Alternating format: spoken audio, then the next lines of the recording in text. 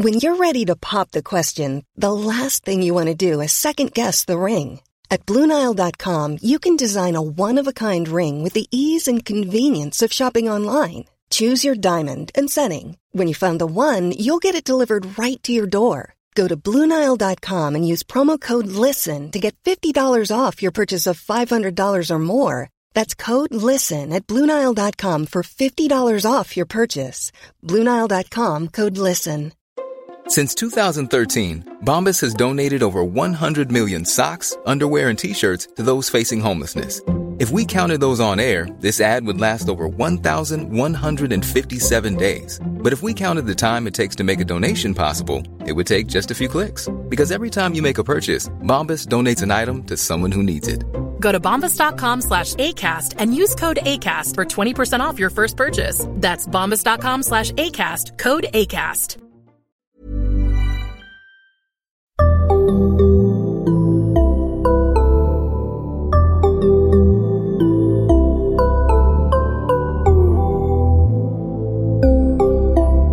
Barnpsykologerna. Hej och välkomna till Barnpsykologerna, en podd med Liv Svirsky och Lars Klintvall. Och idag med Tove Wahlund. Välkommen. Hej, tack. Hej. Nu ska vi se, du ska presentera dig rätt här. Du är psykolog och nyligen disputerad. Ja, precis. Eller det var ett år sedan ganska. Ja, knappt ett år sedan. Precis innan pandemin slog till så lyckades jag disputera med buller och bång. Det var den sista festen jag var på innan allting stängdes. Ja, men det är härligt. Då finns den i ditt minne. Ja, det var en bra fest. Så att, bra att det var den sista. Men det är inte det vi ska prata om. Vi ska prata om ditt doktorandprojekt var det väl egentligen? Ja, men precis. Mitt forskningsområde.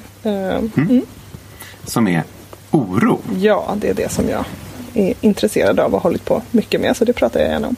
Stort ämne. Vad menar du när du säger oro? Om man ska liksom försöka smalna av det. Ja, men precis. Och det är verkligen som du säger, det är ju ett brett ämne. Och det som jag framförallt har forskat på är när oron börjar ställa till det för folk. För oroa sig, det gör ju de allra flesta av oss. Men det jag syftar på är oro med liksom malande tankar om sånt som skulle kunna hända. Och de här malande, jobbiga tankarna gör att man börjar må dåligt. Och man får också en känsla av att det är svårt att släppa oron. Även om man tänker att jag behöver inte oroa mig mer, så blir man liksom ändå kvar i orostankarna. Så det är det jag tänker på som någon slags överdriven eller ohjälpsam oro. Ohjälpsam, just det. Men förlåt, den här distinktionen tjatar jag alltid psykologer om. Det här med skillnaden mellan oro och ältande. Ja, just det, precis. Ja, men det finns vad skulle du säga är skillnaden där? För båda är ju så här, att man fastnar i negativa tankar. Men vad är skillnaden mellan oro och ältande? Exakt. Ja, det är ju möjligen är det lite hårklyveri ibland när man ska skilja mellan de där sakerna. Det är ju liksom jobbiga tankar som snurrar runt i huvudet. Och det är inte som att det finns totalt olika sorter.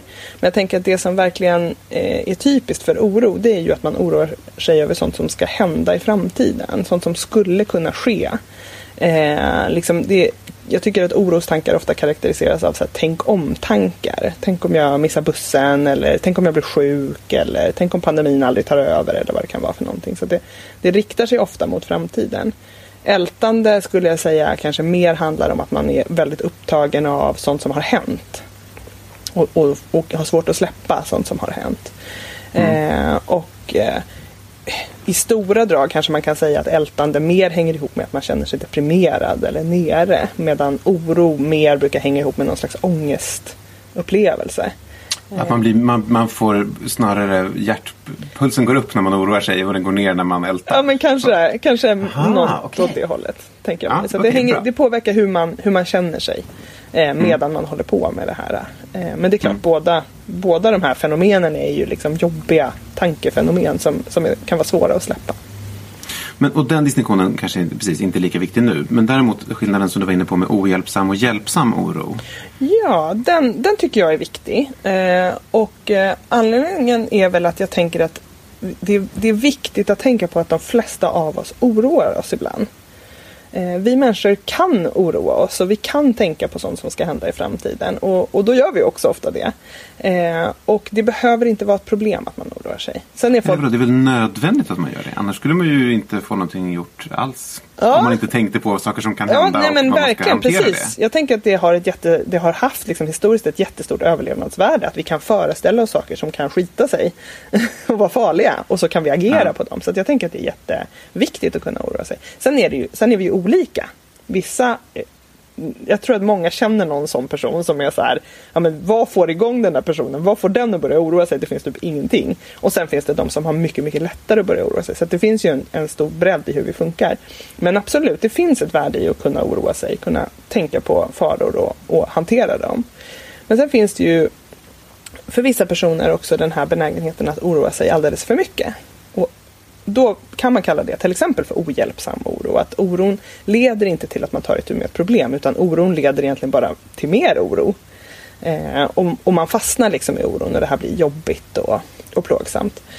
Så att där tycker jag att det är viktigt att komma ihåg att liksom oron skiljer sig kanske inte i vad man oroar sig över, utan det skiljer sig snarare i hur mycket man oroar sig och hur det får en att må.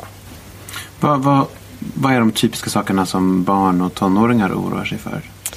Barn och tonåringar oroar sig mycket över sociala situationer och relationer. Så vad andra tycker om dem, sin egen plats som i liksom sitt sammanhang. Barn och framförallt ungdomar skulle jag säga oroar sig mycket över skolan. Så prestation i skolan, hur det ska gå med prov och betyg och sådana saker. Men det finns ju också mycket i världen som man kan oroa sig över. Jag tänker på miljö och klimat. Och sen den rådande situationen nu här, vintern 2021. Mycket oroa sig för med pandemi och världsläge och så. Så det finns liksom många olika ämnen som man kan oroa sig. Men det där var ju bra. Att de här exemplen som du tar upp, till exempel klimatet då. Det är ju en rimlig sak att oroa sig för också. Ja, absolut.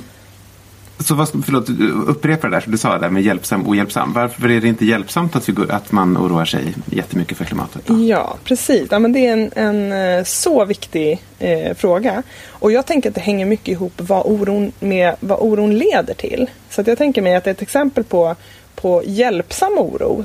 Man kan ha en hjälpsam oro över klimatet. Så att oron finns där. Och det leder till att man faktiskt försöker skrida till handling. Jag tänker har ju sett under de senaste åren tusentals ungdomar som faktiskt har tagit den här oron på allvar och försökt skrida till handling.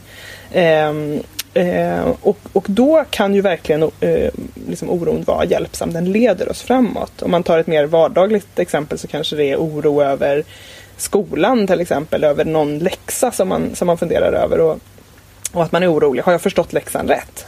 Och skrider man då till handling på något sätt, att man messar en kompis eller man mejlar läraren eller någonting för att försöka reda ut det här, vad var läxan egentligen?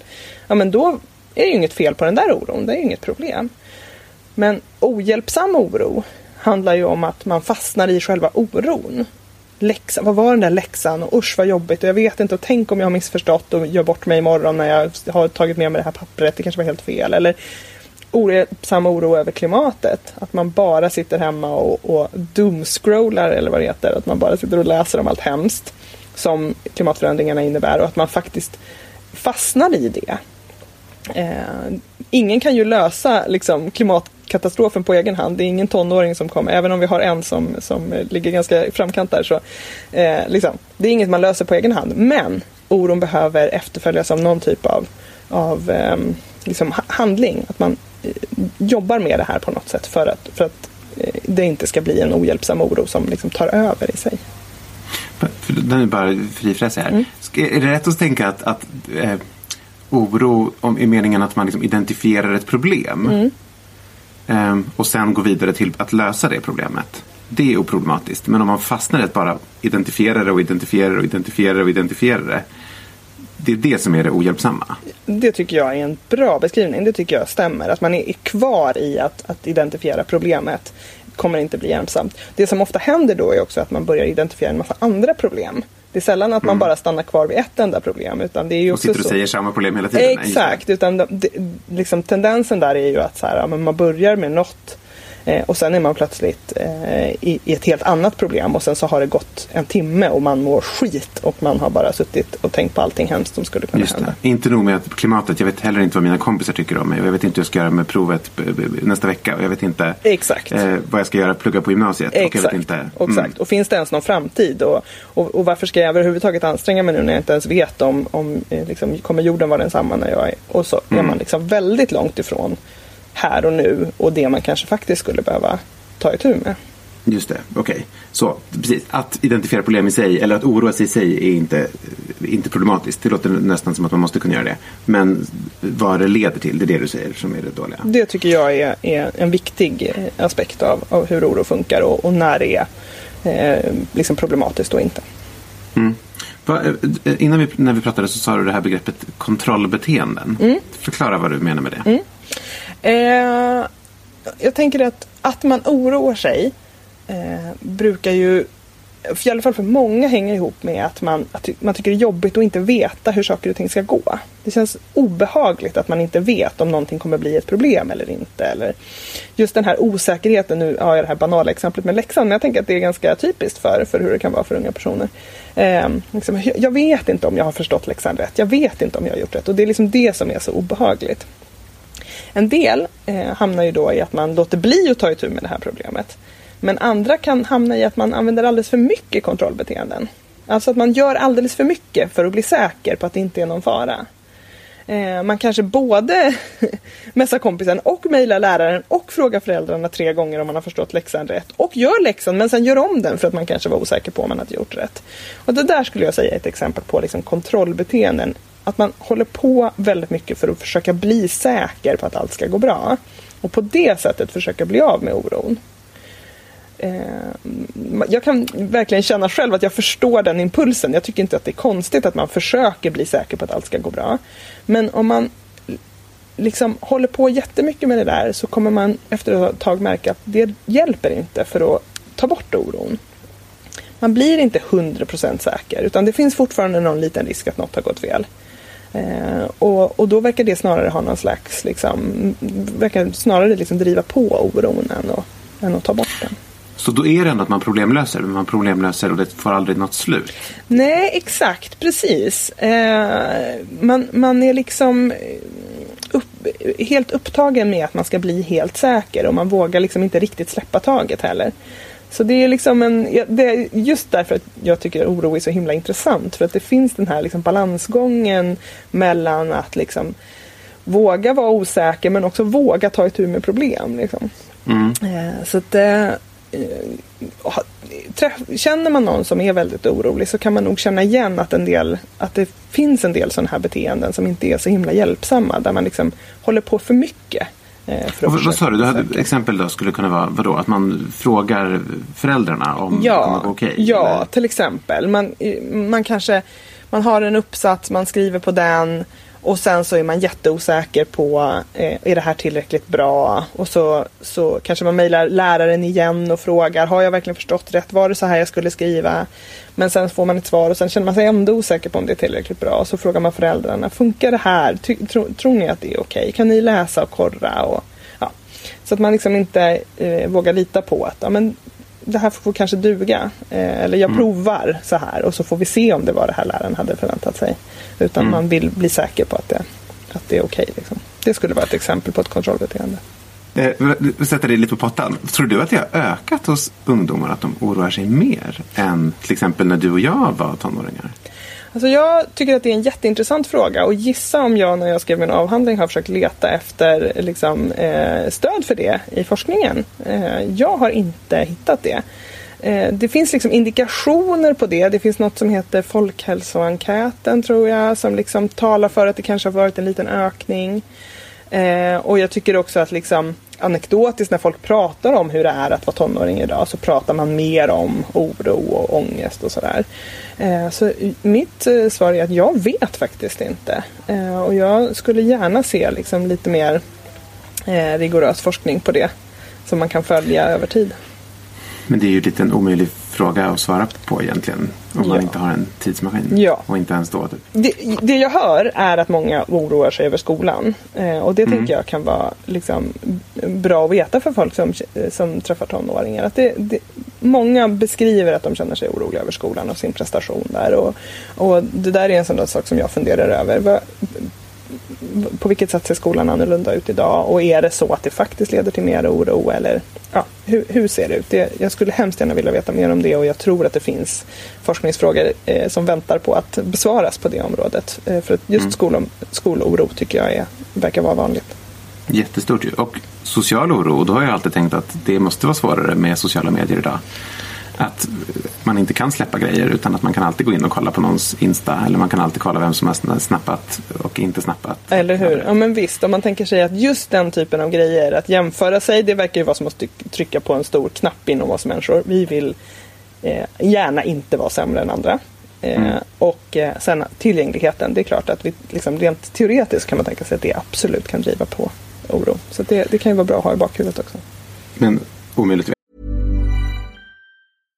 How would you like to look 5 years younger? In a clinical study, people that had volume added with Juvederm Voluma XC in the cheeks perceived themselves as looking 5 years younger at 6 months after treatment. Look younger, feel like you. Add volume for lift and contour in the cheeks with Juvederm Voluma XC. Reverse signs of aging by adding volume to smooth laugh lines with Juvederm Volure XC. For important safety information and to find a licensed specialist, visit Juvederm.com. That's JUVEDERM.com. Not for people with severe allergic reactions, allergies to lidocaine, or the proteins used in Juvederm. Common side effects include injection site redness, swelling, pain, tenderness, firmness, lumps, bumps, bruising, discoloration, or itching. There's a risk of unintentional injection into a blood vessel, which can cause vision abnormalities, blindness, stroke, temporary scabs, or scarring. Talk to a licensed specialist to find out if it's right for you. When you're ready to pop the question, the last thing you want to do is second-guess the ring.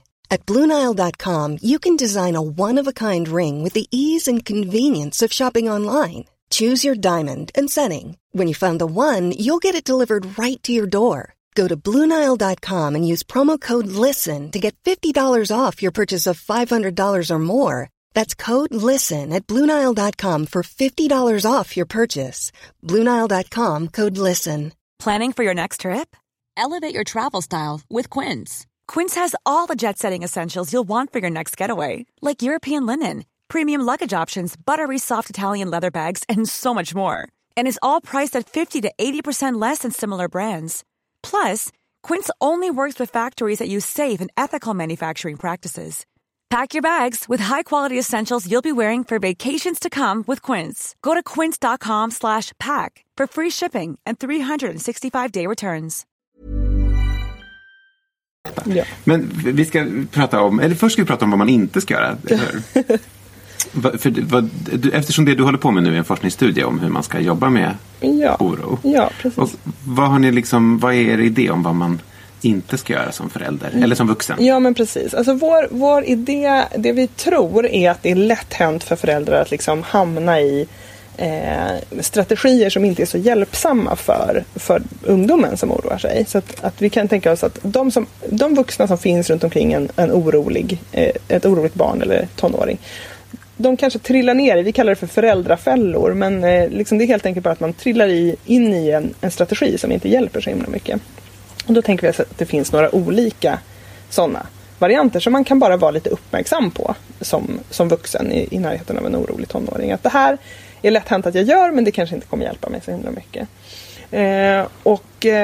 Då tänker vi oss att en av dem kallar vi för diskussionsfällan. Alltså att man fastnar i att hålla på att diskutera med sin ungdom eller den här ungdomen väldigt mycket hur stor risk det är att saker och ting ska hända. Så när ungdomen är orolig och säger, men tänk om jag misslyckas på det här provet eller någonting. Så börjar man som vuxen då hålla på att diskutera och säga, nej men det tror jag inte är någon risk, och du som är så himla duktig, det har gått ju jättebra hela terminen och nu har du ju fått extra stöd här med det här och sådär, så det här kommer gå jättebra. Och det brukar inte vara så hjälpsamt. Jag vet inte, de flesta som har pratat med en tonåring någon gång har nog märkt att tonåringar är inte så benägna på att gå med på ens argument. De kommer på motargument istället hela tiden. Så det som händer då är bara att man fastnar i en sån pingpongmatch? Ja, exakt. Man ska liksom diskutera sig fram huruvida någonting kommer gå bra eller inte. Som vuxen kommer man inte vinna den matchen, utan tonåringen kommer komma på fler argument till varför det är stor risk och fara. Så man bara lägger 30 minuter på någonting och sen har man... Ja, och så är man snarare arg och irriterad när man är klar där. Snarare än att man faktiskt har mött varandra i det här. Så diskussionsfällan kan man vara lite uppmärksam på. Sen har vi även något som heter försäkringsfällan. Som är att man snarare går in och försöker, de ligger ju ganska nära varandra de här, men diskussionen blir mer av en liksom argumentation kanske. Försäkringsfällan är att man bara försöker lugna och säga, men det kommer gå jättebra, det är ingen fara. Och här kan liksom ungdomen också hamna, eller barnet hamna i att det söker försäkringar hela tiden, vill ha något lugnande besked. Vad tror du om kommer det gå bra? Kommer det gå bra? Ja. Och att man och då är där direkt. Ja, allt kommer gå jättebra. Hur vet du det? Brukar man ibland få höra då. Hur vet du att det kommer gå bra? Och det vet man inte. Nej, det vet jag ju inte. Det brukar gå bra. Ja, det brukar gå bra. Men man kan inte garantera det. Man kan inte garantera det, och därför brukar det liksom inte heller hjälpa så himla mycket mot oron. Sen finns det något som vi ibland kallar för undvikande fällan. Och det är helt enkelt att man hjälper sitt barn att undvika det som känns läskigt. Okej, men du slipper gå på provet. Vi säger att du är sjuk. Jag tror inte jättemånga föräldrar gör just det, men det kan finnas varianter av det. Liksom att man försöker hela tiden se till att barnet ska slippa det som känns läskigt. Det är så begripligt att man gör det. Det vill jag verkligen understryka. Det gäller egentligen alla de här fällorna. Att som förälder vill man ju bara sitt barns bästa och att det ska bli så bra som möjligt. Och när barnet bara sitter och gråter och säger att jag vill inte det, jag vill inte gå hem till min kompis. Liksom, hur ska man göra? Ska man tvinga barnet att gå hem och vara hos en kompis? Så det ska man alltså. Ja, vi får väl komma till finliret där. För bara tvinga tror jag inte kommer vara hjälpsamt. Men att bara undvika, det är i alla fall någonting som inte kommer att lindra oron i längden, tänker jag. Eftersom barnet aldrig märker att oron var överdriven. Nej, exakt. Det blir som att det blir oron som bestämmer då på något sätt. Om det är oron som sätter spelreglerna hela tiden. Sen har vi några andra fällor som jag tänker kan vara bra att vara uppmärksam på också. Vi pratar ibland om något som heter frustrationsfällan. Jag tänker att den går lite hand i hand med det här med diskussionsfällan. Men att man bara blir arg och säger åt ungen att skärpa sig typ. Också helt begripligt när man har ägnat liksom 3 timmar åt att älta någonting. Eller tillsammans oroa sig över någonting. Och försöker få barnet med på tåget. Och så till slut bara, nej men nu får det väl vara bra. Nu får du bara lov att göra det här liksom. Så att den kan man vara... Man kan vara uppmärksam. Hamnar man ofta i den så vet man säkert det. Men det kan vara bara bra att veta att det är lätt hänt när man är med någon som är väldigt orolig. Det är jobbigt och man kan bli väldigt frustrerad. Belöningsfällan är den när man liksom på uppstuds försöker liksom muta barnet och göra saker och ting som det kanske inte vill. Eller... Alltså när barnet har börjat säga det här kommer inte funka, då säger man. Men vi går på bio efteråt, då kommer det bli bra. Ja, exakt. Jag kan inte välja kläder och tänk om jag väljer fel kläder. Vad ska jag ha på mig när jag går till skolan idag? Nej men okej, du får spela hela kvällen. Bara du tar och kastar på dig någonting nu och kommer iväg liksom. Det där när man bara slänger ur sig något. Men, till skillnad från om man har ett planerat sånt belöningssystem. Där man liksom har bestämt i förväg. Ja, exakt. Alla dagar när du kan välja kläder och gå till skolan, då... Jag vet inte vad, då får du välja musiken i bilen. Ja, exakt. Nej, men verkligen. Planerade belöningar är absolut, det kan vara jätteviktigt i en liksom, beteendeförändring. Men att bara slänga ur sig de här grejerna, problemet med det är framförallt att det inte hjälper så mycket. Och sen den sista fällan som vi pratar en del om är det som kallas för kompensationsfällan. Alltså att när man som vuxen kliver in och löser en massa saker åt barnet. Liksom, barnet är helt upprivet. Jag vet inte hur jag ska skriva den här uppsatsen. Liksom, men okej, jag tittar igenom den så innan du skickar in den och jag fixar det här åt dig så att du kan gå och lägga dig nu eller liksom vad det är. Så att man som förälder eller vuxen då i barnets liv liksom tar över saker som barnet egentligen skulle behöva träna på själv. Det är ju liksom en utvecklingsprocess hela barn- och tonårslivet där man behöver ta sig an svårare och svårare saker själv. Och om man då som vuxen kliver in hela tiden och löser åt barnet så får faktiskt inte barnet chansen att liksom, ta sig an det här på egen hand. Okej, så det här är vad man inte ska göra? Ja. Men som man lätt hänt gör. Jag vill verkligen understryka det. Att det är det, absolut. Och du var väldigt tydlig också med att man inte ska tänka att det är för att man har gjort de här sakerna som barnet... Nej, precis. Det vet vi absolut inget om. Utan det enda vi vet är att vi ser att en del föräldrar hamnar i det här och det verkar inte vara så hjälpsamt. Och det finns alternativ. Och vad är de? Ja, vi kan tänka oss att det är som 2 områden där som man kan ha med sig, att det här kan man faktiskt jobba med. Det första området handlar om att liksom validera barnet och ungdomen, som vi säger med psykologspråk. Och med det menar vi att liksom stanna upp, lyssna på barnet. Vad är det faktiskt som pågår här? På vilket sätt är det här jobbigt? Och försöka liksom förstå varför det blir så himla jobbigt. Och det kan handla om att liksom, just lyssna, som jag sa, snarare än att försöka gå in och lösa direkt, som i diskussionsfällan eller försäkringsfällan, att faktiskt lyssna på ungdomen eller barnet när det beskriver vad som är jobbigt. Och sen att försöka hjälpa barnet själv också att förstå vad det är som är så jobbigt med det här. För de flesta som oroar sig är själva också så här: jag borde inte vara så orolig över det här. Liksom. Jag borde bara skärpa mig typ. Men det är ju jobbigt. Det är ju någonting som känns jobbigt och svårt. Och där barnet är rädd för att något ska bli fel. Och det är inte så konstigt att man är det ibland. Vänta, förlåt. Är det lite samma som man tänker att man liksom försöker hitta vad katastrofen skulle vara? Ja. Alltså så här, om du vet inte vad du ska göra, hur det kommer gå på det här provet på fredag. Vad är det som händer om du får underkänt? Ja. Men då kommer jag få underkänt på hela kursen. Ja. Och då kommer jag inte komma in på det här gymnasiet. Ja. Och då kommer jag inte... Alltså är det så du menar? Ja, det tycker jag att man kan... Det kan absolut vara ett sätt. Särskilt om man som förälder faktiskt inte eller som vuxen i barnets liv faktiskt inte förstår vad det handlar om. Ja. Varför är det här så jobbigt? Och barnet själv kanske inte riktigt förstår. Nej, då kan man absolut behöva luska lite i det. Och sen tänker jag också att man bara kan göra det väldigt enkelt för sig själv. Och bara så här, men jag fattar att du är orolig över det. Okej, handlar det om att du är orolig att du inte ska komma in på något bra gymnasium och då inte ska få något vettigt jobb i hela ditt liv? Så här. Ja, men jag fattar att du är orolig över det. Jag fattar att det här känns jobbigt. Du är jättenervös. Man behöver inte göra det så krångligt utan bara så här, liksom, okej, du är orolig. Du är rädd nu. Usch vad jobbigt. Så stanna upp och liksom bekräfta att det här känns jobbigt just nu för dig. Hur användbart tror du att det är att liksom hålla på och så här benämna känslan i kroppen och sånt? Alltså här, var känns det när du blir så här orolig? Känns det i magen? Känns det i bröstet? Känns det i händerna som man håller på? Ja, jag tror att man kan... Alltså där tänker jag att vi är så olika med människor hur påtagligt det där är, vad som händer i kroppen och hur besvärande det är. Så har man ett barn som också blir väldigt besvärad av allt det här som händer i kroppen, så tror jag att det kan vara ganska klokt att göra det. Liksom, är det så där i magen nu igen som det brukar vara? Eller liksom, hur känns det? Men hjärtat rusar. Okej, så det verkligen dunkar där inne. All right, jag fattar. Så att liksom, men framför allt att försöka visa att jag fattar att du har det jobbigt. Jag fattar dig liksom.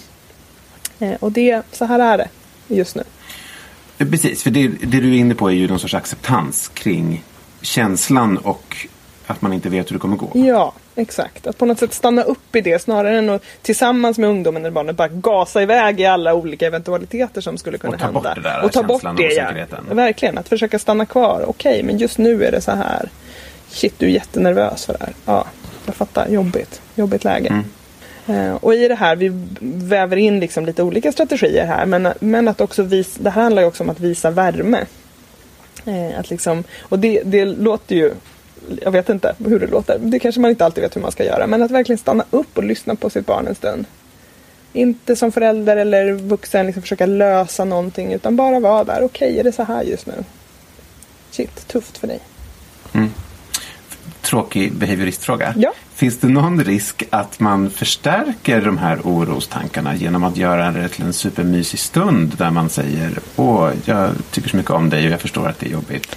Ja, är det en risk? Ja, eller är det här bara jag vet inte. Det är väl som man säger en empirisk fråga. Det skulle man behöva undersöka. Ja. Behaviorist svar på behaviorist. Ja, eller hur? Men det vore ju faktiskt väldigt spännande att se så här, om man bara gör det här som en intervention, vad händer? Liksom, vilka förändringar ser man? Jag tror att liksom, utan att ha data för att svara på det, så tror jag att det är så att man också, det bästa är om man också kan lägga till nästa del i det här som jag ser som liksom, strategier att hantera det här. Och det är att liksom, det här med att stanna upp, avvakta pratar vi mycket om, alltså att inte som vuxen lösa alltihopa, och visa värme, validera känslan. Det behöver också hänga ihop med att uppmuntra att ungdomen eller barnet själv börjar ta itu med lite problem. Ja, man kan inte bara göra det här just och validera. Nej. Man måste också. Jag tror att det är väldigt bra om man kan få till båda delarna.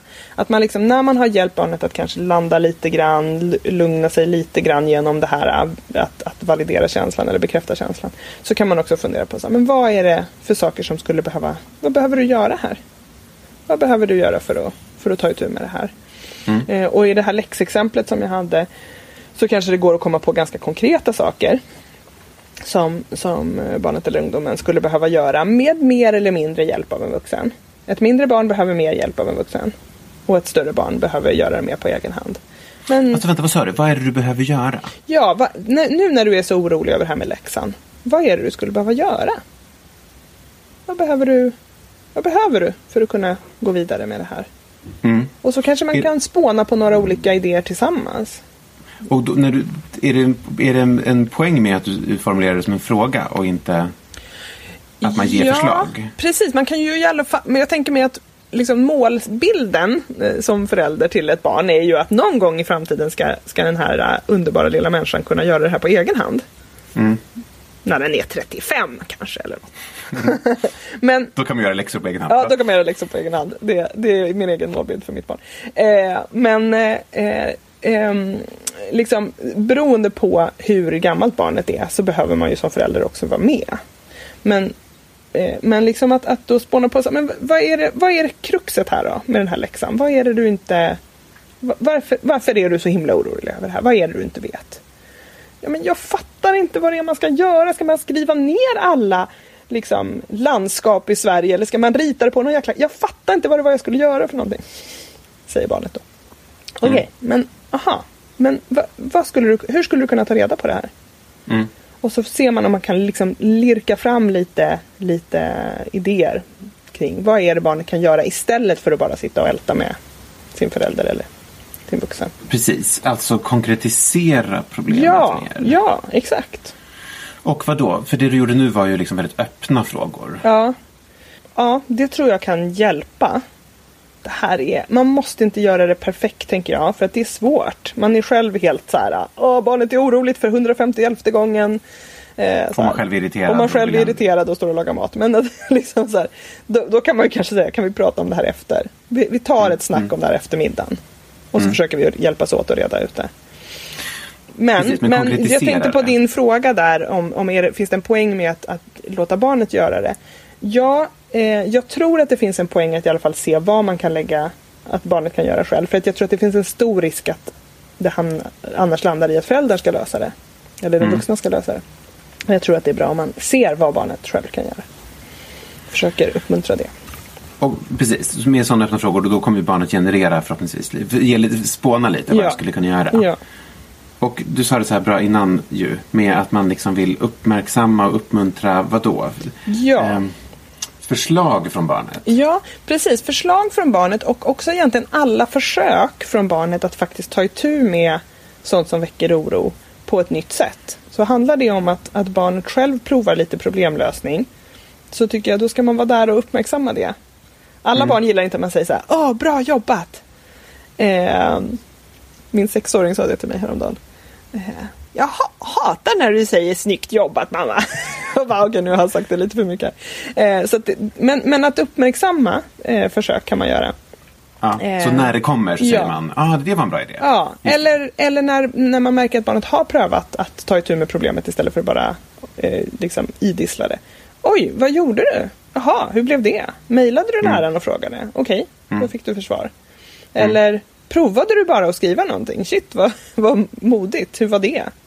Vad hände då? Så att man verkligen försöker vara där och följa upp de här små stegen som handlar om att ta itu med oron på ett nytt sätt. Men det måste också betyda att man måste uppmärksamma de gånger när det är ett prov i skolan och det rullade på bra. Ja.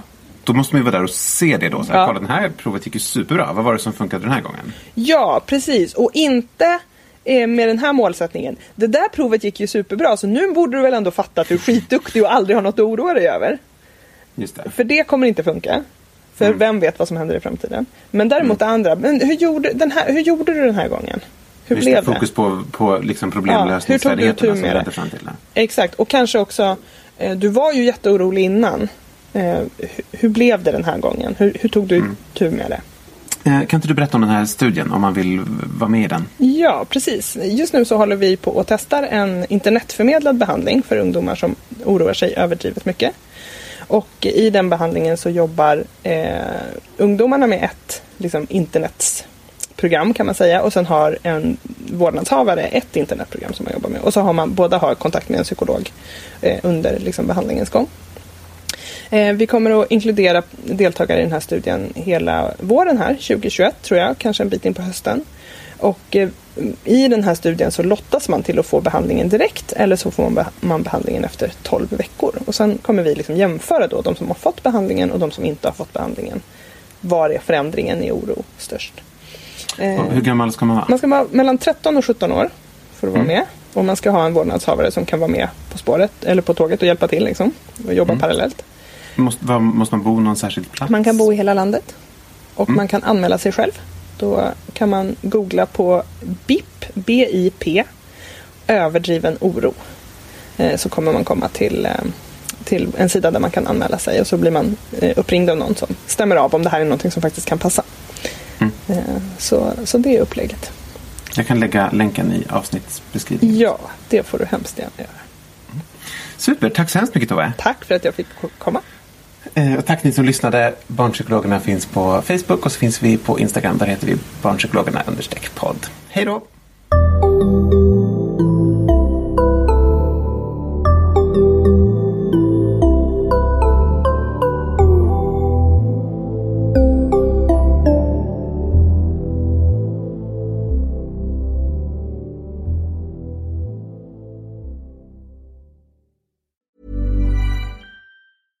Imagine the softest sheets you've ever felt. Now imagine them getting even softer over time. That's what you'll feel with Boll & Branch's organic cotton sheets. In a recent customer survey, 96% replied that Boll & Branch sheets get softer with every wash. Start getting your best night's sleep in these sheets that get softer and softer for years to come. Try their sheets with a 30-night guarantee. Plus, get 15% off your first order at bollandbranch.com. Code BUTTERY. Exclusions apply. See site for details. Hey, it's Paige DeSorbo from Giggly Squad. High quality fashion without the price tag. Say hello to Quince. I'm snagging high-end essentials like cozy cashmere sweaters, sleek leather jackets, fine jewelry, and so much more. With Quince being 50 to 80% less than similar brands. And they partner with factories that prioritize safe, ethical, and responsible manufacturing. I love that. Luxury quality within reach. Go to quince.com/style to get free shipping and 365-day returns on your next order. Quince.com/style.